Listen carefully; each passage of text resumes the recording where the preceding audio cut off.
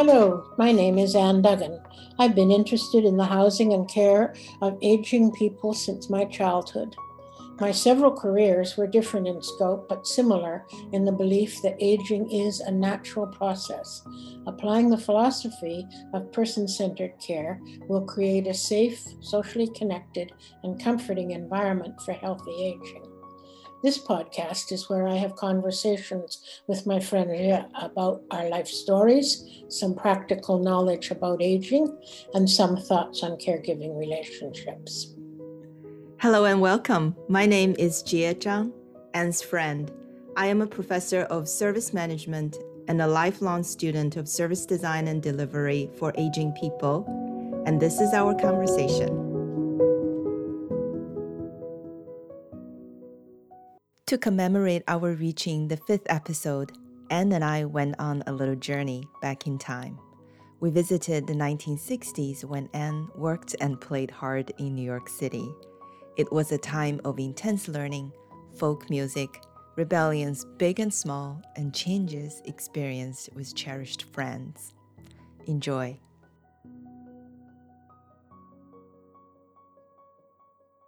Hello, Anne. How are you today? Well, I'm very well and very happy. It's a wonderful summer day here. Yeah, isn't it? It's very, very beautiful lately. We are so fortunate in the beautiful British Columbia. That's right. And we're on our episode 5 now. It's a milestone. It certainly is. Yeah. I think we started in January of this year, January 2021, and started talking and I think it was, and we've talked a lot with each other, and out of that you've been able to form some actual castings, which is very interesting to me because you ask me questions and I just talk with you. And here we are, it's turning into proper episodes. Very interesting. We're having fun. That's the most important thing. That's right. So the 5th episode, we can maybe change things up a little bit. Maybe talk about time that you, Anne, had met interesting people and enjoyed lots of interesting events. And maybe you can share with us, just have a little stroll down the memory lane. Oh, that would be fun. I'd like to. I would love to ask you about your time in New York City when you went there and that dean just gave you the key and say, my Cuba students just left and move in. Well, mostly I look at my life in decades, and the decade I spent in New York was a major event, I guess, a 10-year-long event in my life because it was, I had come from Victoria. I was a nice, quiet young lady, and directly into the middle of Manhattan. So the physical shock, the social shock, and all of those things took a little bit of time to adjust to, but what it created for me was the most interesting time of my life because of the people I met, the people I worked with and became friends with, and all of the things there are to do as a young woman in New York. It was really, I refer to it as the most fun time, but it was also exhausting in many ways because I had to do a lot of things every day to keep up with everything I wanted to do. So it was a busy time, but a learning time as well. Tell us a little bit about a fun time first. What kind of fun did you have? Well, I was fortunate enough right near the beginning of my time there to make friends with people I was working with at one of the rehab hospitals. And they were a part of 2 groups that interested me. One, they were all very involved in the music of that time, mostly in the more of the folk and folk rock and all of that was going on. And they were also all very involved in the civil rights movement. So those 2 things introduced me to really entire ways of life, and the music part really excited me, and they included me in all their what they were doing, and I was able to meet a lot of the musicians, professional musicians in their lives, and just spend time with them just as regular folks. So that was a huge highlight. Mm-hmm. I also should mention that was a sort of contemporary thing. At the same time, I had met families of some of my patients that I looked after who were incredibly generous and good to me, wanted me to learn all about what goes on in New York. And those people introduced me to a totally different type of life that they had, which was what I would now call sort of a high society. And they were all members of the followers of the Metropolitan Opera, and they took me to all the big operas through the year, and they owned a box, so we had a great, we could sit in a box seat at the Met and watch the opera, and then go backstage and meet the performers. And so it was those things that would be so different than anything I had ever done in my life prior to that.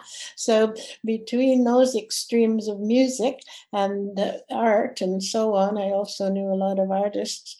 That part of my cultural life was really satisfied there. Mm-hmm. I still miss that part sometimes because it was constant, and so that was good for me. Yeah. And we mentioned the other sort of a line that was going on at the same time was I did become extremely involved in the civil rights movement, mainly because most of my friends were in the Black community and other communities that were fighting for equality. And so I was able to meet some of the real organizers and leaders Uh-huh. in all of that. And they were personal friends of people I knew then. And so it also left a huge mark in my life Mm-hmm. that I see now, of course, with everything that's going on in Canada right now, parts of it repeating itself, Mm-hmm. So this isn't new. What we're going through here, it's just as sad to see people not being treated properly, but I can study it more clearly now with a little more objectivity, I think, than in those days. It was pretty emotional times. Mm-hmm. Yeah. Experience has given you the lens to be able That's to right. see the pattern. That's right. Who's the most famous folk rock representative and Well, the person that always comes to my mind, and I didn't really know him well personally, but he was the best friends of my friends, was Bob Dylan. And I was fortunate to know a lot about him. It was just at the time when he was starting to be recognized, and he had just gone through the process of changing his name from Robert Zimmerman to Bob Dylan. ah. He hung out at the home of my best friends. So when I used to go to the refrigerator in that house, because we were just like old people who just dropped in on each other all the time, and I would go to the fridge, and there were always 2 bowls in their fridge of tapioca pudding, because somehow they discovered early on that I loved tapioca pudding, but so did Bob Dylan. It was his favorite. So there were always 2 bowls in their fridge, and one said Annie and one said Bobby. And sometimes he was there or trying out songs on his friends and stuff like that. So yeah, that was certainly a highlight. And now when I hear about him and what he's been doing all these years, and someone just sent me a whole review of one of his albums recently, and I thought, my goodness, he was such a poet of the day. He had an Mm. unusual voice, but that didn't seem unusual to us. It was just the wording of his songs was so extraordinary. And I was a constant attendant at Gertie's Folk City in the village. And during the time, I lived in maybe 5 different parts of Manhattan, and for 2 or 3 years, I lived right in the village and could just walk over to Gertie's anytime. And there was always some really well known person playing or, whatever. But it was just like a big family of people. It wasn't at all formalized. It was just a place to go and hang out. And it was wonderful. And as you're talking about that, I feel so envious after 15, 18 months of staying at home during this pandemic. I don't know when we can go to Gertie's or its current version to enjoy songs with others and friends. But yeah, well, thank you so much for bringing up Bob Dylan. I think one of the songs that we talked about in the past was this Blowing in the Wind. Oh, right. Right. And the lyrics, I'm just going to read it here. How many years can some people exist before they're allowed to be free? And how many times can a man turn his head and pretend that he just doesn't see? I think some of those words still very much resonate today.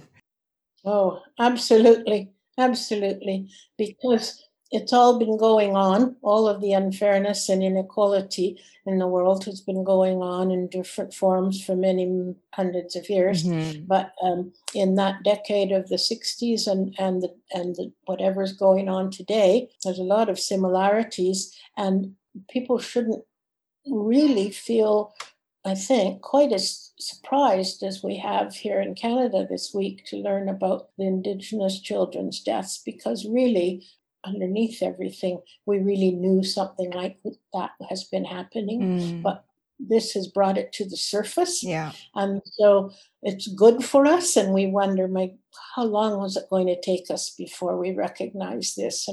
And this time, can we do something about it? Absolutely. For me, this is the second round of this kind of thing that are very clear in my life. I was very young in the last round and very old this time.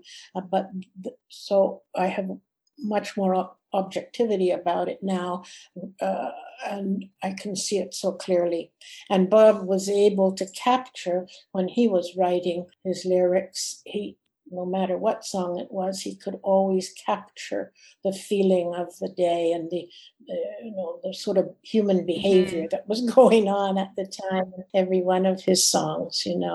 Maybe what happened in the 60s will give us some optimism. We can still change the world, and once we acknowledge what happened, and then we can take actions, appropriate actions. So I want to switch gear a little bit about your work, because it's not just fun. You were there actually as a young working woman. Worked very hard too. I was working full time and playing full time, so it was exhausting. Yes, I always had good jobs, and luckily a lot of different kinds of places and different kinds of hospitals. And as I pretty well chose where I wanted to work and what I wanted to do there. One never had to wait to find a new kind of job if you wanted to. So I did a lot of that, and I was always, at the same time, all the years I was there, I think, I always was going to university. I never achieved a degree because I really wasn't in pursuit of a degree, but I went to different schools because I recognized that I could write for scholarship, and scholarship would pay my fees. So I don't think I ever paid any money to go to school at university in New York, because I always got enough by writing scholarship tests. And I changed around to different colleges and different universities to pursue different things. One of the things I was seriously working towards, but slowly, was I was fascinated by linguistics, and I wanted a degree in linguistics. So I had to start sort of right at the beginning of that. And so I went to different schools for that. But yes, and that's that was where I met so many different people, taking different courses, different universities. And I ended up, I guess, the last maybe 3.5 years there, I was constantly at New York University in the Village. And it was my it was kind of became to me my home school. I just loved Hmm. it there. So, and all the people I met are very clear to me still in my memory. Well, and you're the best kind of student because you're in it for the knowledge. That's right. I sure was. You're not just go there to get the degree and check it off. No, you want to learn. That's why people will pay you to do it. When I was at NYU, one of my professors asked me to write some exams for my future education, and it was extraordinary. There were about 10 of us in a room. We actually wrote all day for 2 days. And even if we wanted to go to the washroom, somebody had to come with us. And then it was very, very intense for 2 days. And then they called me back for an interview. I was offered full scholarship right through my doctorate if I would stay and do that, because it turned out I was in a very high Hmm. percentile. And they didn't realize I wasn't American. And they offered me this. I was so stunned. I couldn't believe it. But all my costs of everything, if I would stay and do that. And so, but they needed some information about when I told them I was from Canada and so on, then they had to kind of change that and look for ways they could offer me that. And my mother was unable to provide the information we needed about my father's military background. And so I just said, thanks, but no thanks. I can't do it right now. I didn't want to upset my family by causing a big thing with them having to dig up information Hmm. they'd forgotten. So I let that go past, but it was a real honor and they were wonderful to me. They really Hmm. couldn't have been more inviting, but I just couldn't do it. And I didn't really want to say, I don't know what my doctorate would be in because I don't really know what I want to do. So I, But you showed enough promise, right? They recognize your talent and your yeah. ability to figure it out in the doctoral program. Wow, it's a quite a recognition. Yeah, it was very nice. And, just another of those highlights that used to happen. I don't know. I just was offered so much when I was there all the time. It was a wonderful time. Hmm. How about your work at hospitals? I always loved what I did, and I changed around to look at different things. And I would change hospitals because I always like to look at what the trends are, and the trends in medicine were changing a lot, and they were changing from what I had learned as a student nurse. What I couldn't get over was the number of people who were being kept alive for much, much longer than I would have ever remembered, when normally something would have happened and they would have expired, and in their 60s or 70s or something. They were living on for a very long time. And so I had changed from my interest in medical nursing to see why all these people were turning into chronic patients. And what the answer for me was that all the medical military were coming home from Vietnam, and they were used to saving everybody at any cost. And Oh. so when I ran an ICU, I was stunned by what they would do. They would literally pull the mattress off the bed on the floor, jump on the chest of the person, and do chest compressions and emergency work at somewhere where I would observe that was a person, and in my previous life as a nurse would have been left to die because they were obviously dying. But then their life was extended, and then they would become a chronic disease patient. And that was very noticeable to me. Oh, that was an interesting, very interesting observation. Because I guess the military doctors, they have very different patients, right? There are patients Oh, supposed totally. they're much younger, able-bodied. They were coming from the war field, and where 20-year-olds were being terribly seriously injured, and they saved. I mean, their intent was to save everybody and save them and get them home safely and all that. So they didn't change their way of doing their business, but it was just a different clientele they had. And I think it made a substantial change in a lot of the care of older people and disabled people and all of that. There was a lot more attention given to it. Hmm. Um, but yes, I saw a lot of very dramatic practice of that sort. So there were things to adjust to all the time. Interesting. You also mentioned, other than the general Yeah. philosophy of medicine, but something more obvious that changed during your years as nurse in New York City. You said something about the uniforms that you used to wear, and I think that was the year that the uniforms for every nurse in the world changed. We used to wear starched bibs and aprons, and white uniforms, and white shoes, and white nylons, and our cap from our nursing school on our head. And because everybody I knew on every subject was always saying, well, why did we always do it this way? Why don't we do it another way now? And so some of us really started to get involved in changing how the traditions and the requirements of history to wear certain clothes and so on. And it was like a little mini rebellion in Mhm. a lot of the hospitals.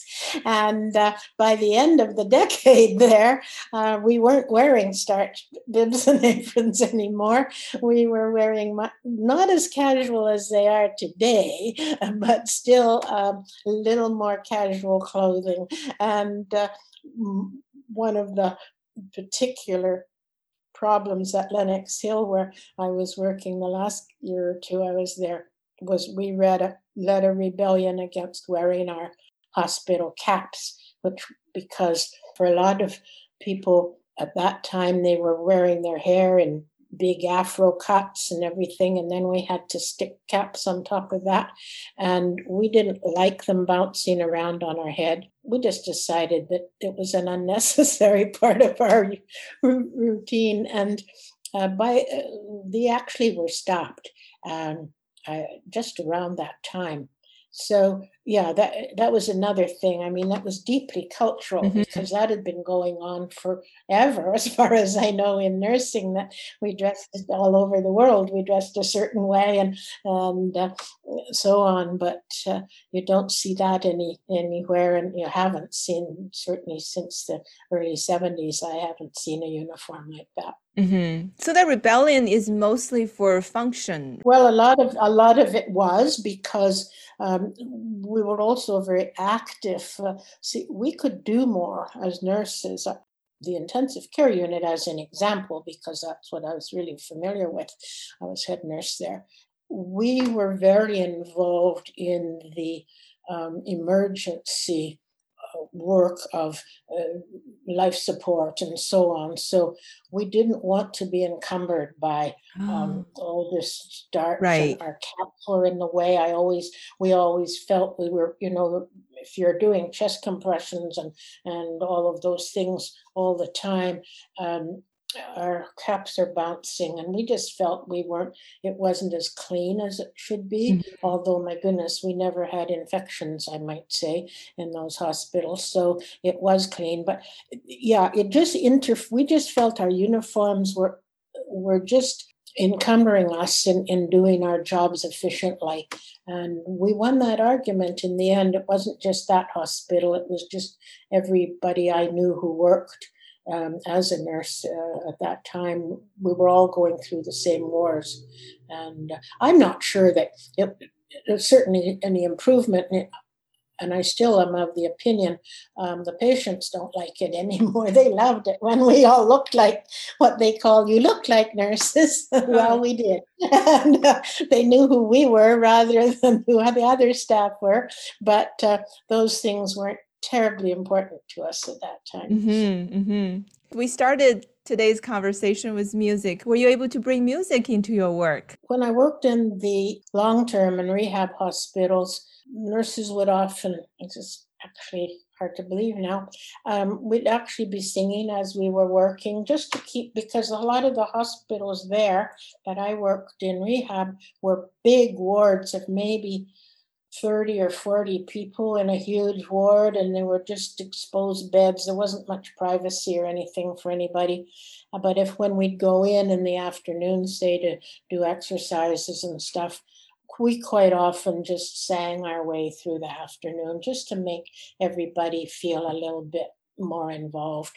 And when I was in intensive care, we had to report, of course, at the end of every shift of exactly what had happened to every client. We had 12 people in that intensive care unit at a time.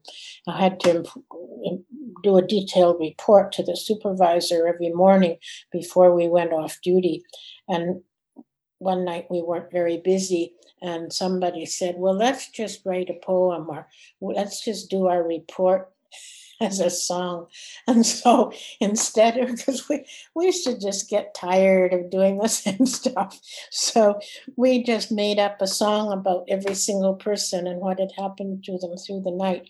And then when we had to report to the supervisor in the morning and all stand there in front of her and give our report, we just broke into our little song. And I'll never forget the look on her face as long as I live. She couldn't believe that was actually happening. We were quite proud of it, actually. It's quite good. Uh-huh. Sometimes things were just too intense for us, I think. We were such a good, tight group of people. Wow. And we used to have fun with things like that. And sometimes I know that we were still supposed to wear, well, we were required to still wear a white nylon stockings.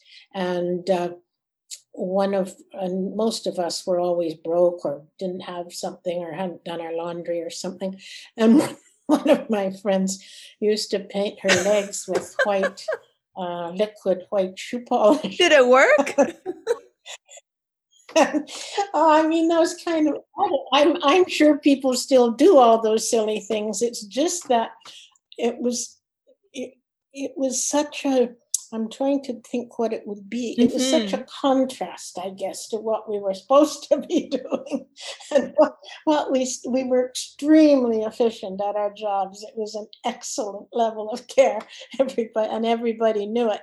But we created a lot of fun to make it happen, I guess, is what the difference is. There are elements about efficiency, about sticking to the rules and do the best you can. But then you need to balance it a little bit with that song that you created. That's probably the only ICU report song out there. And this is such an interesting trip. Oh, it was fun. Yeah. Well, maybe we will revisit some other aspects of your New York City life some other time. For sure. Okay. Thank you so much. Yeah, thank you.